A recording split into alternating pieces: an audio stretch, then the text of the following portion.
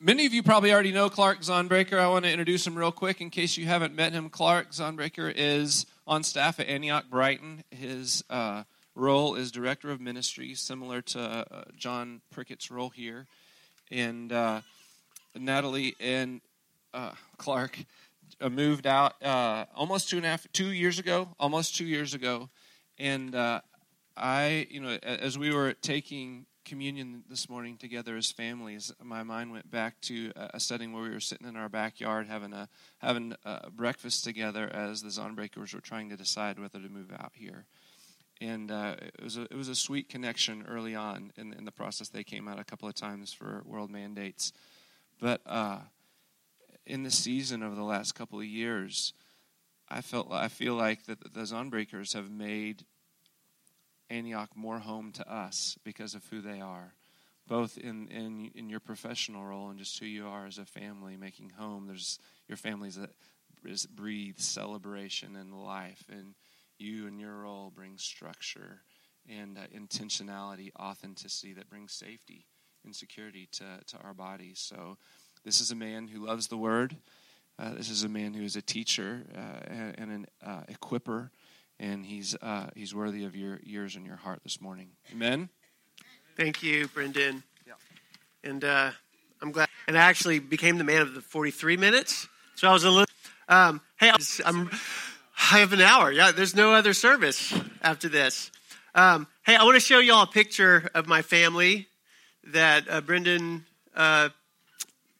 alluded to. So I'm the one in the middle. And then that real beautiful thing to the right of me, that's my wife, Natalie. Thank you.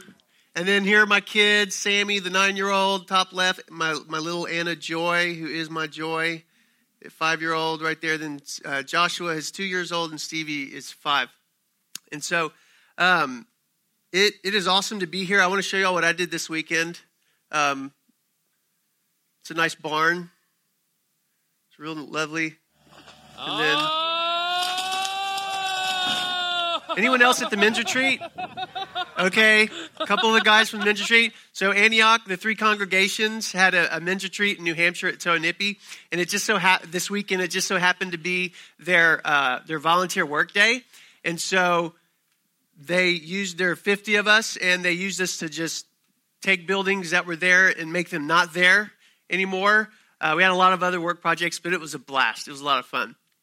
And so that was that. I was on the demolition team, and it was awesome. I shared this during the first service, and I want to share with you guys too.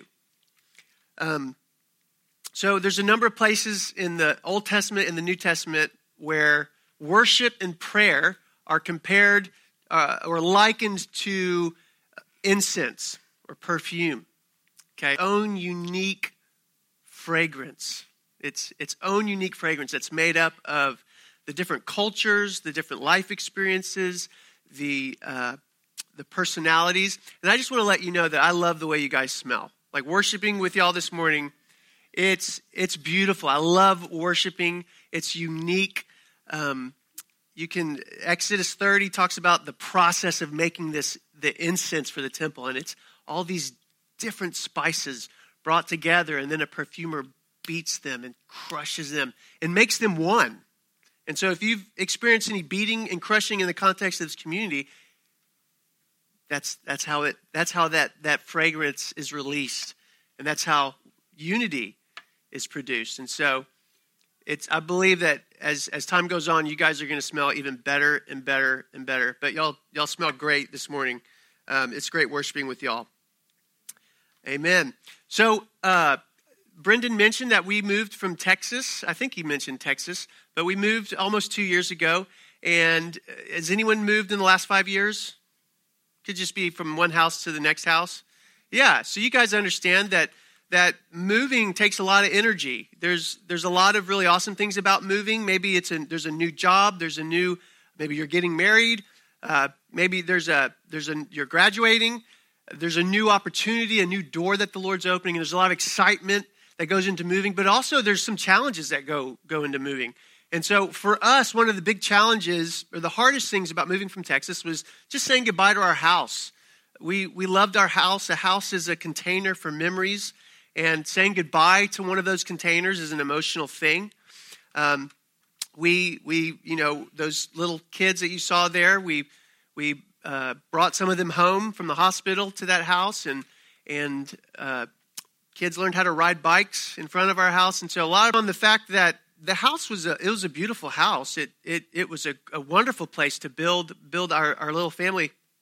Our assumption was that when we put it on the market, that we wouldn't have a problem at all finding someone else who would see it and see the photos, read the listing description, and say, "Wow, that looks like a great place to build our family." We want our kids playing on that playscape in that backyard. We want our kids running through that open floor plan, and our kids learning how to ride bikes on that big cul-de-sac in front of the house where there's no traffic. Unfortunately for us, the house was on the market for months, and we had no offers. We had people come to look at it, but there were no offers at all. And we moved up here, and the house was still on the market, and we're paying rent up here, which rent's a little more expensive up here than it is in Austin.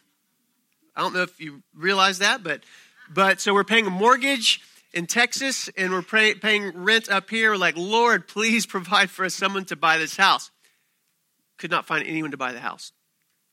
Now, we realized after some time that what was happening, so our house the foundation is on a slope.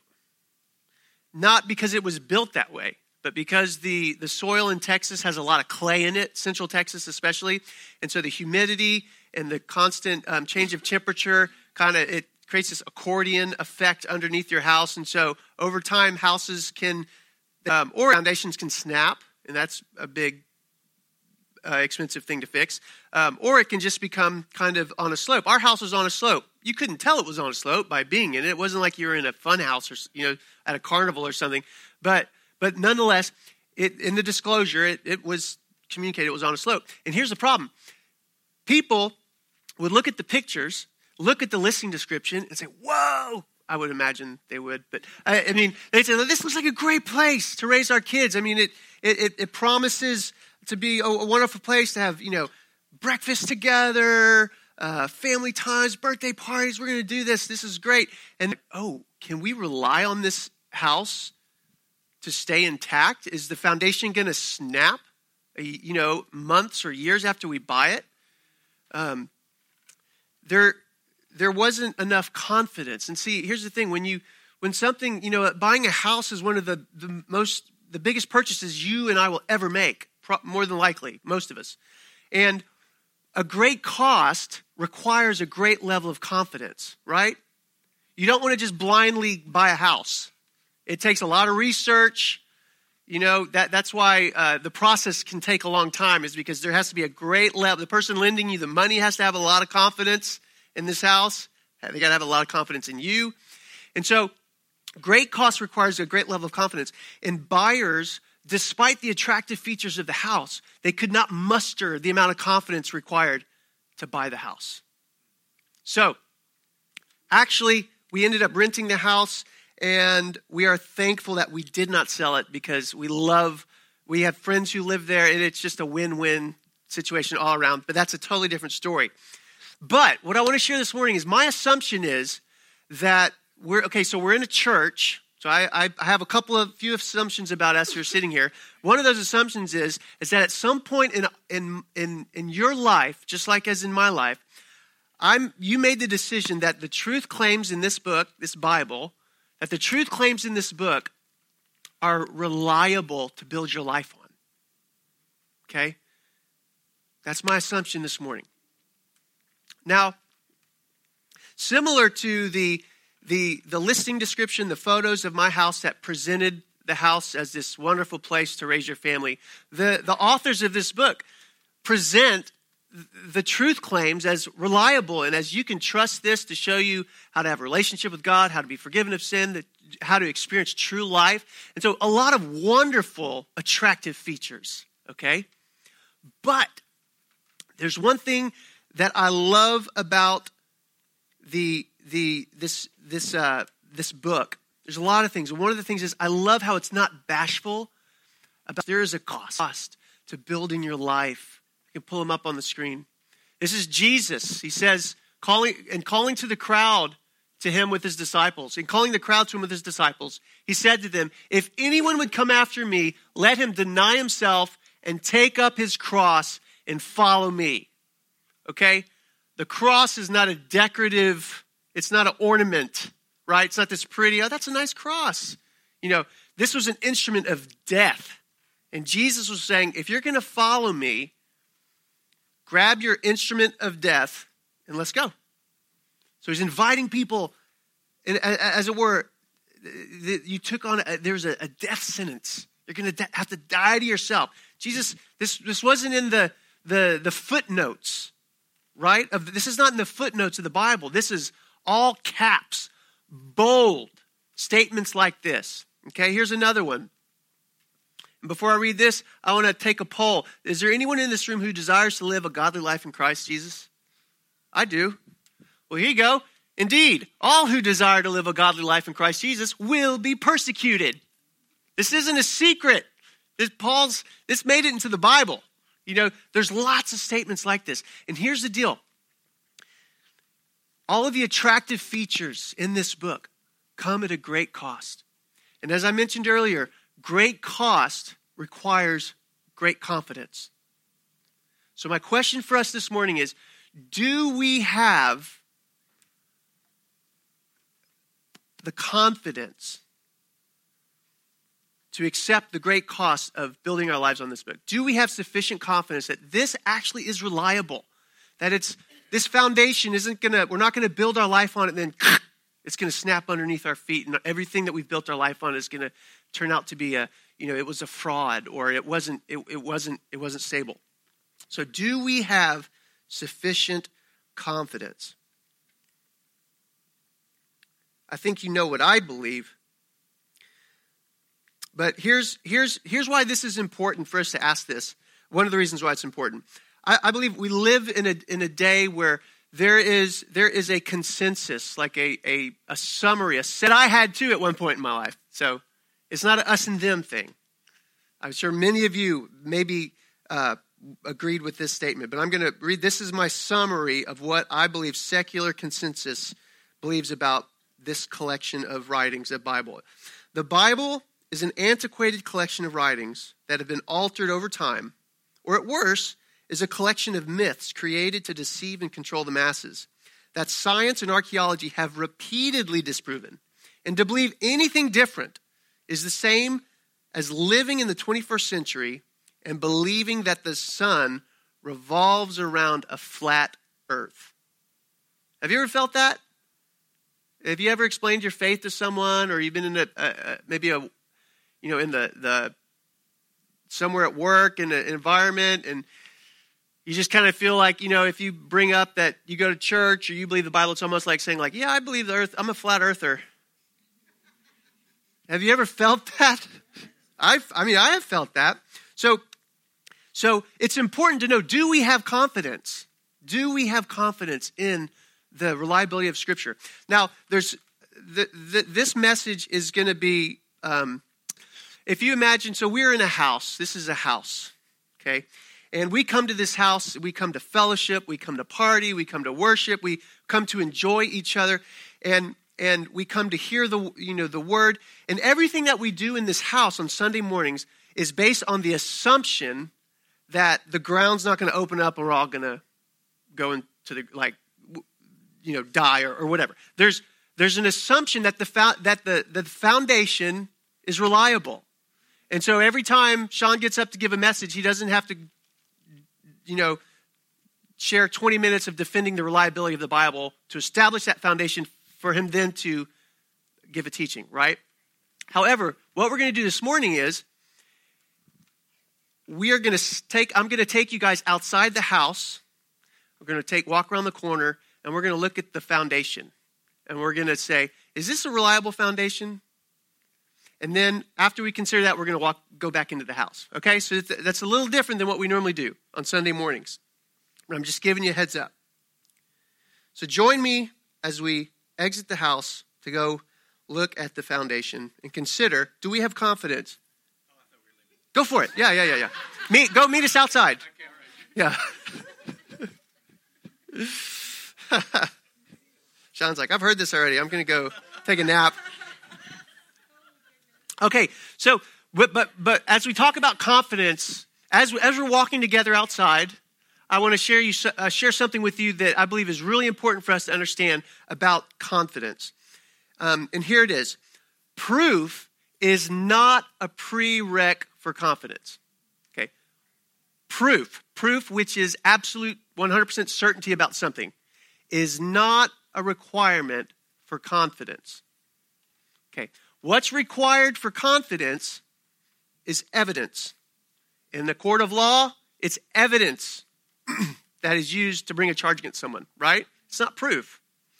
History, the field of history, the field of science, all of these things deal with evidence, not proof. You cannot prove history. Does that make sense? Even science. I studied biology in college, and even science does not deal mostly with proof. It deals mostly with evidence.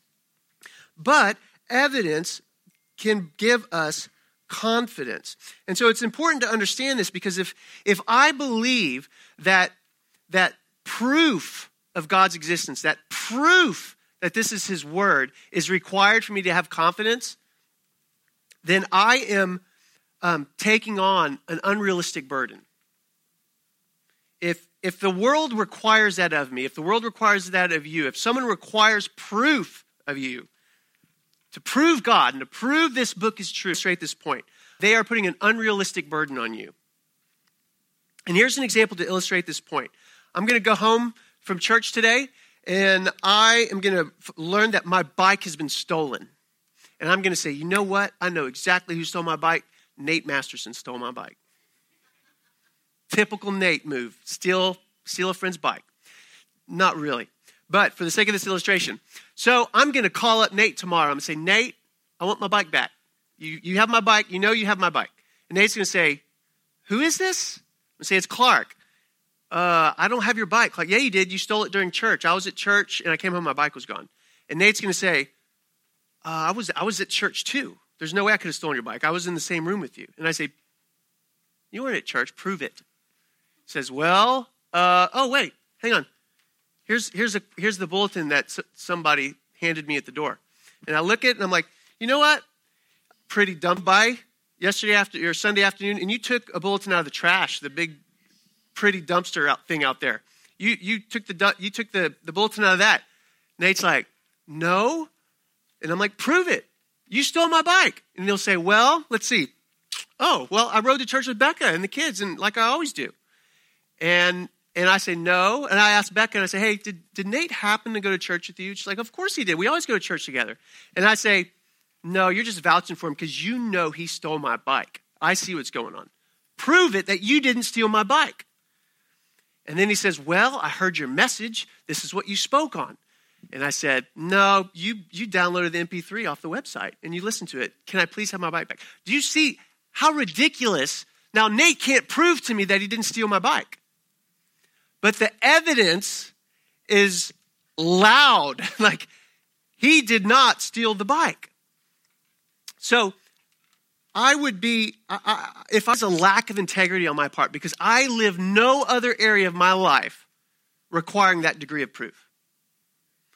100% of our lives, the decisions we make, it's based on the evidence of our experience, of what people do. You know, when you got married, you had no proof that the person you're marrying wasn't an axe murderer. But the evidence suggested otherwise. That, hey, she's a pretty nice person and she couldn't hurt a fly. But prove it. She could actually be an axe murderer. And sometimes those stories actually do happen. But we live our lives based on evidence. Okay, now let's go back outside. We're walking outside. We're going to look at the foundation. I just want to say from the get-go, there are mountains of evidence that support the reliability of the Bible. Lots of things I don't know, lots of things I don't even understand. But this morning what I want to do is just take a couple of boulders from that mountain and share them with you. Some evidence that I think is pretty remarkable. And so instead of just listing them off, what I want to do is I'm going to share a passage of Scripture that beautifully illustrates some of these different kinds of evidence. And I think that's more interesting than me just listing it off. And it comes from Acts chapter 2. It's Peter's first sermon that he gave, and it's on the birthday of the church, Pentecost. And the context is the disciples, about 120 of them, are hiding. They're praying. They're waiting. And I'm getting a phone call. They're waiting for the promise of Jesus, the Holy Spirit. And the Holy Spirit comes, and wow, something happens that's apparently loud and demonstrative, because it's a big enough commotion where it attracts at least 3,000 people. Like, whoa, what is going on over here? They come over there, and as they look at it and they try to decide what's going on, the only thing they can come up with, the only thing they've ever seen that looks anything like what's going on is that, oh, these people are all intoxicated. They're drunk. So Peter gets up to address, and I have a recording. Instead of me reading it to you, we're going to listen to it. Peter preaches to the crowd.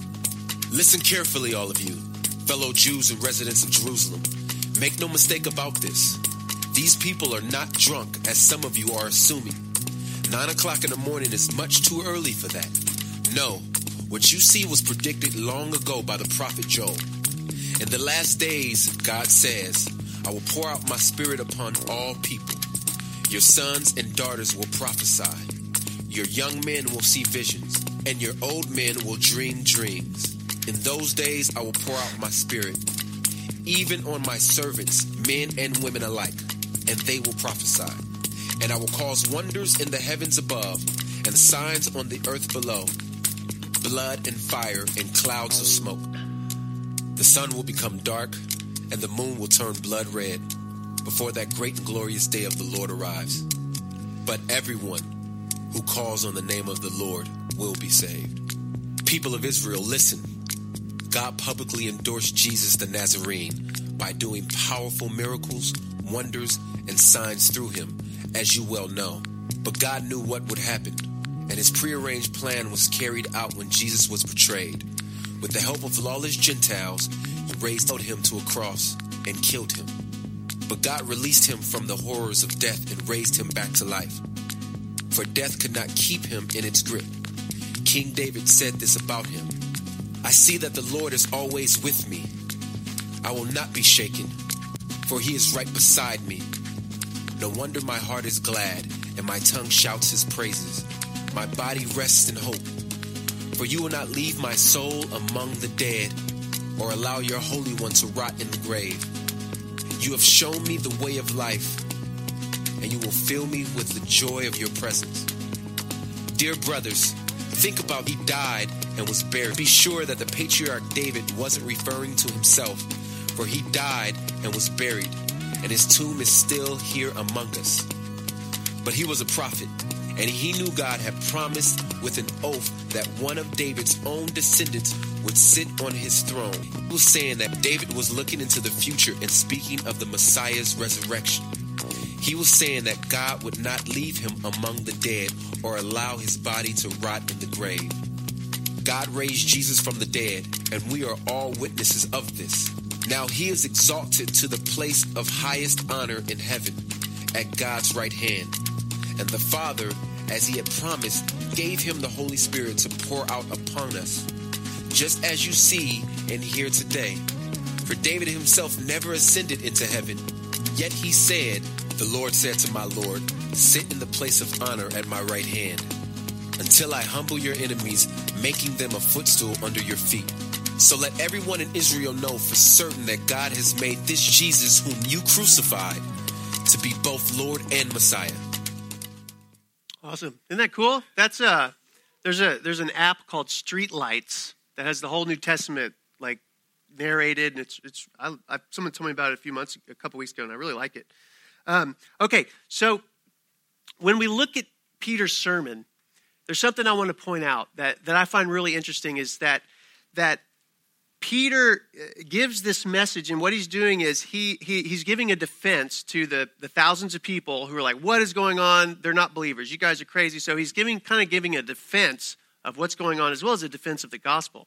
And when he does so, he's not really trying to prove anything. What he's doing is he's laying out for his listeners an array of evidences that supports what's going on then.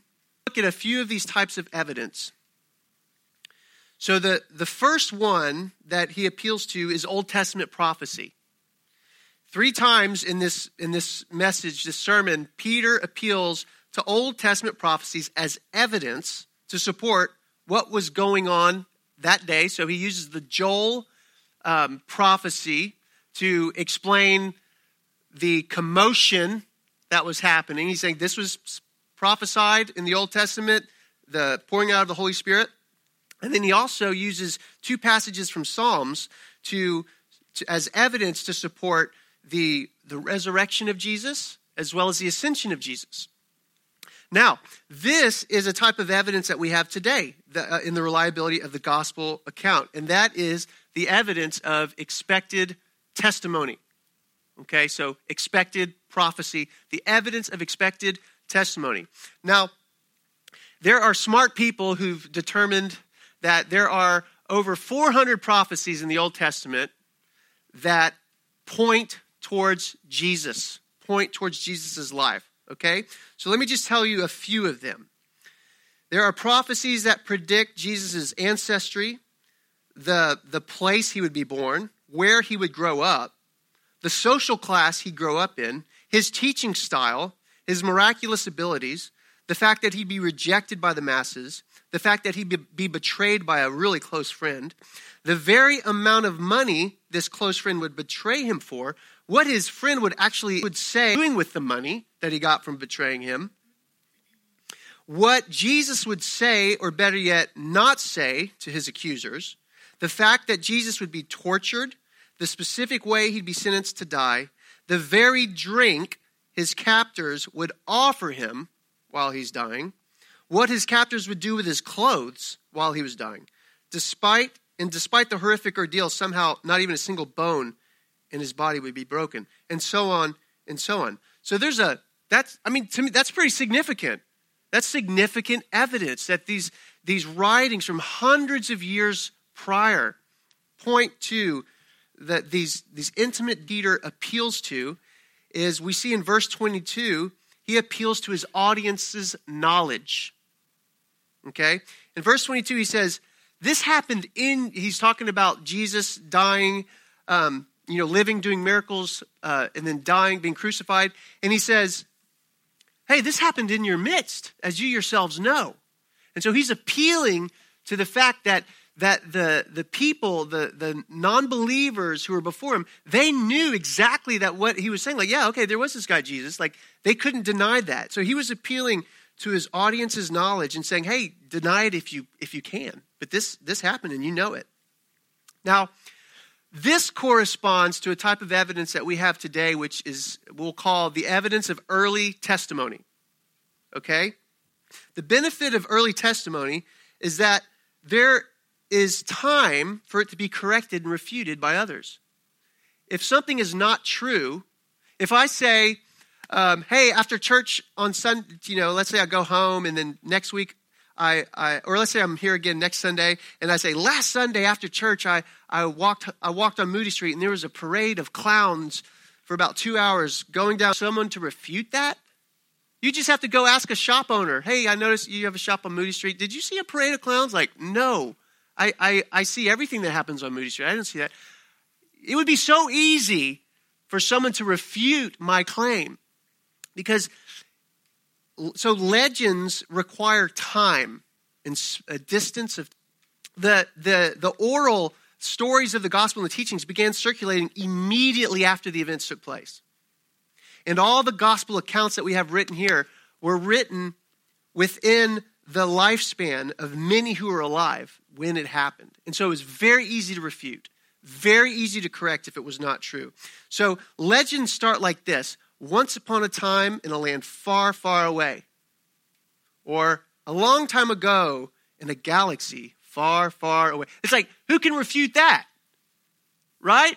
Oh, it was in a galaxy far, far away. You weren't there. You couldn't see it. It was long ago. It was before, you can't refute that, right? That's how legends are born. If you want to start a legend, it has to be a great amount of distance in time and space. So the earliest mention of the gospel, the death, the life, death, burial, and resurrection of Jesus is actually not in the Gospels, the four Gospels. It's in 1 Corinthians. 1 Corinthians, Christian scholars, non-Christian scholars, they all believe that the letter of 1 Corinthians was written somewhere around 50 AD, which puts it within 20 years of the events, which is very close. Lots of people are still alive. It can be refuted.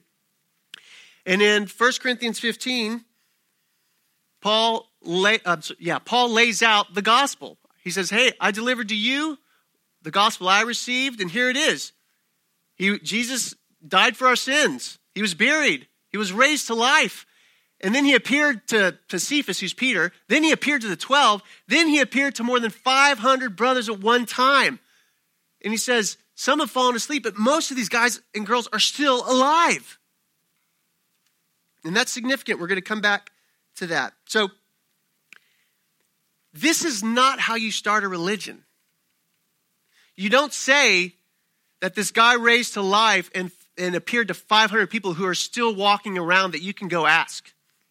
That's not how you start a religion. If you want to start a religion, what you say is, I was on a mountain by myself and I saw an angel who told me this and told me to write this down, or he gave me these tablets that only I can read.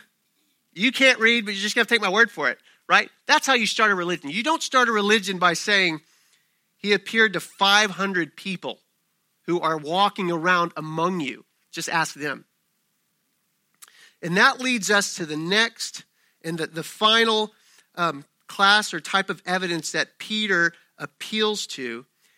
And what he says in verse 32, he appeals to what he, and not just him, but what him and the disciples and a lot of people saw.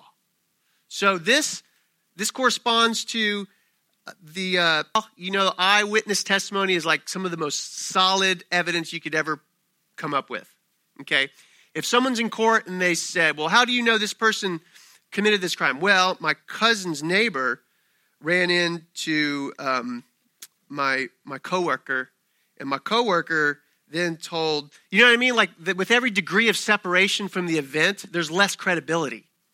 Okay? But eyewitness testimony is solid. Now, does that prove it? No, they could all be lying, right? There have been a group of people who've decided together we're all going to tell the same lie. That's happened before. But the Gospels, all of the four Gospels, the sources of the Gospels were eyewitnesses of the actual events. And the Gospels even read like eyewitness accounts. You read the Gospels and you find little details like, how would anyone know that unless they were actually there? Like, they don't even make sense. Like when, Jesus is captured and one of the disciples runs away naked. Why would you add that? They don't come back to that and teach something. It's in there. Is that in there? That's in there. One of the disciples runs away naked. Why would that be there? It doesn't, there's no reason. So there's these little details in the Gospels that read the way you would expect. They have details that you would expect if it was an actual eyewitness account. And here's the most significant, in my mind, the most significant thing that supports the Peter and the disciples, all their eyewitness accounts. The fact that they died believing, all of them except John the Apostle, were murdered. Not just because of what they believed in, but because of what they believed they saw. There's a big difference between the two things. People die probably every day for what they believe in. Terrorists, they die for what they believe in. Better be to the betterment of the world. I'm going to get to go to heaven if I do this, or this is actually going to better be to the betterment of the world. The disciples did not die for what they believed in. They died for what they believed they saw. They died because they believed they saw Jesus alive after he had died and he had ascended to heaven. If they had made this up, one of them certainly would have cracked, right? It's like, okay, I'm tapping out. Okay, we thought it would be great, but we made it up. Nobody did that. And they weren't killed humanely. Okay? They didn't die in their sleep. It was excruciating deaths. And this gives support to the fact that this community had seen something that they're willing to die for. So those are three types of evidence: expected testimony, early testimony, eyewitness testimony, that Peter appeals to, that we still have today. And there's one more that we have today that I want to share because I love it, but it's not in Peter's message, but it's the evidence of embarrassing testimony. You may have heard this before, but the embarrassment criterion is a type of critical analysis that states if an account is likely embarrassing to its author, it's likely to be true. If an account is embarrassing to its author, like it contains information that makes the author look in a bad light, it's likely true. Because why else would someone do that? Now, the Gospels are full of embarrassing material that put the disciples, who were the leaders of the early church, in a bad light. Okay? And during that time, and you can see it in Paul's ability of the apostles. There are false apostles going around. Records were full of ammunition for these false apostles to undermine the credibility of all of these leaders. Why would they hand that over to people to use as ammunition? Think of it this way. We have some elections in a couple years. Imagine if one of the presidential candidates said, "Hey, I'm running for office, and I want to give y'all this file. This has every embarrassing thing, every illegal thing, anything that anyone could ever dig up on me is in this file right here, and I just want y'all to have it." Do candidates do that? No. What would the election process look like? I mean, there would be no political ads because there's nothing to shame people about if it's all out in the open. But that's what we have in the Gospels. We have Peter being called Satan by Jesus. We have disciples abandoning Jesus at the hour of his greatest need. We have Peter denying Jesus 3 times. We have the repeated rebuke and correction of the disciples by Jesus. I mean, the disciples look like the 3 Stooges during that 3-year process. You know, they're arguing about who's great. It's like, see, you're always power hungry. So you shouldn't be an apostle because you're power hungry. So here's another thing.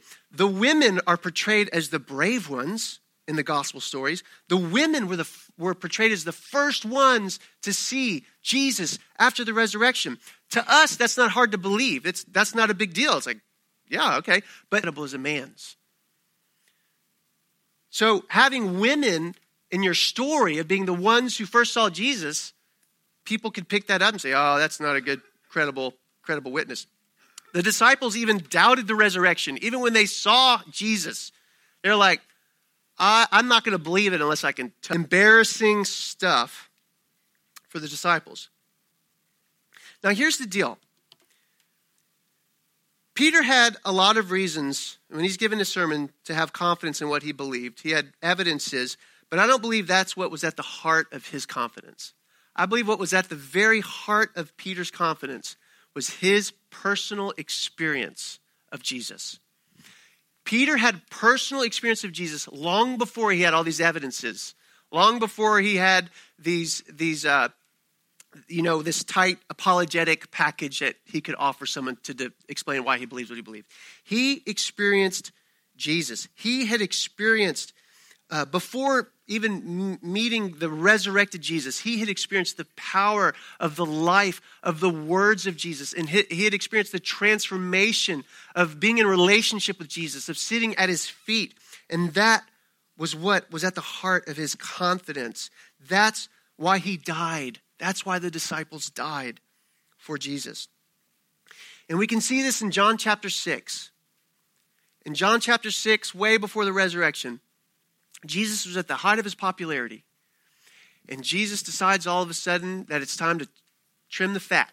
And Jesus decides to start to say something that he knew would really offend his Jewish audience. And it was about drinking his blood and eating his flesh. When Jesus does this, the popular consensus started headed in the other direction. Like, this guy's crazy. See, he's got a demon. You know, it's like, Jesus, can't you just say nice stories and feed us lunch and heal people? Why do you need to say this stuff? You know, why? But we're out of here. The disciples even, his close companions were even trying, like, wow, should we leave too? And Jesus notices this. He says, hey, you guys want to go? I'm not holding you hostage. Y'all want to leave too? And Peter, stuck between a rock and a hard place, he says, Lord, to whom shall we go? You have the words of eternal. Jesus, who speaks words as these words are alive. There's no one who speaks the things with the authority, with the life that Jesus has. And Peter's like, you're stuck with us. We're going against, popular consensus is going that way. Now we're traveling against the current. This is, and they couldn't even make sense of what Jesus even meant when he was saying things. They didn't have answers to the questions. They couldn't explain all the questions or give answers to all the legitimate questions that maybe Jesus' opposition would present. Like, well, he's demonic. He's saying drink blood. How do you reason? What do you say for that? Drinking blood is totally against the Jewish law. They had no answers for that. All they knew was that they had tasted the life that was in Jesus' words. They knew that he was God. This is long before Peter had the answers, some of the evidences that we looked at from Acts 2. And if I'm honest with you, I would say when I first started following Jesus, it wasn't because I got a hold of the answers and the evidence. And it makes sense. And so I think I'll put my faith in this. Though some people do come to the Lord that way. I'm not negating that. But for me, long before I understood had any of the answers to the good questions, it was the fact that I experienced Jesus. I met Jesus. I experienced his word. That after 18 years of a life void of God, encountering his truth and finding true life and true joy and true forgiveness and a sense of purpose and experiencing his word cutting deep inside of me and exposing these incredibly deep levels of brokenness and then showing me the pathway out into life. When I experienced that, I'm like, I'm done. I'm going, this is what I'm doing. I don't know all that. These are great questions. I don't know how to answer these questions that you might ask about, well, what about this? What about that? All I know is what I've experienced. But the good news is the evidence supports my experience. The evidence supports your experience. Okay? And it's important, would say otherwise. The popular consensus. So, come on, Sean. I'm glad you stayed with us. So we're heading back into the building now. The foundation is intact. It looks good. We've got nothing to worry about. Party on. All right. So Sean's going to lead us into response time.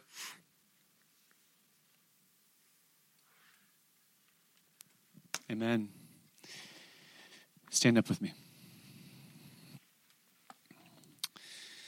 Let's just position ourselves before the Lord and make some confessions here.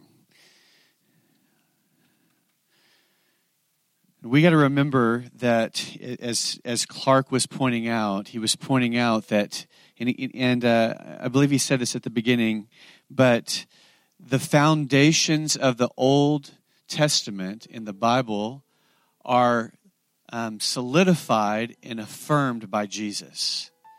Jesus affirmed everything about the Old Testament as being of God. In his own life, he fulfilled that which was spoken about in the Old Testament and affirmed his own life in the veracity of his position as being the Son of God and the Savior of all mankind. And we put our trust in Jesus because of who he is, because he is the Word. It says in John 1 that in the beginning was the Word, and the Word was with God, and the Word was God. And without this Word, there is no life. And so Jesus is that life. He is the living word, any two-edged sword. They divide among our joint and marrow, our soul and spirit. They judge our thoughts and attitudes. They bring everything to light before him who judges us justly. The Word of God is alive and active in us. And so our confession God, and each one of you make your confession in the way that you can say it. But I would say my confession, Lord Jesus, is I believe in you, the Word of God, and I believe in this written word that speaks from heaven to us, that tells accurately the story of your life, that has evidence based on human testimony and witness, as Clark has been sharing with us today, that there is good reason for me to believe with confidence. And I have confidence that your foundation, the Word of God, I can build my life upon. I can build my belief set upon. I can build my plans and my future and everything about my life. I can put on and lay on the foundation of the Word of God. I can believe, Lord, that the truth that you've revealed inspires me, directs me, leads me into fruitful adventure, fruitful paths of righteousness with you. I believe in the foundation. I am confident that you've spoken and left your word with us. So you say it however you want to in your own heart. If you can confess it out loud, but make a confession to the Lord this morning. The foundation is good. Foundation is good. It's life. It's a lamp unto my feet and a light unto my pathway. Your word is true, and I believe it. So we thank you, God. We thank you for this foundation. We thank you for being reminded today that we have a good foundation. And we receive that in Jesus' name. Amen.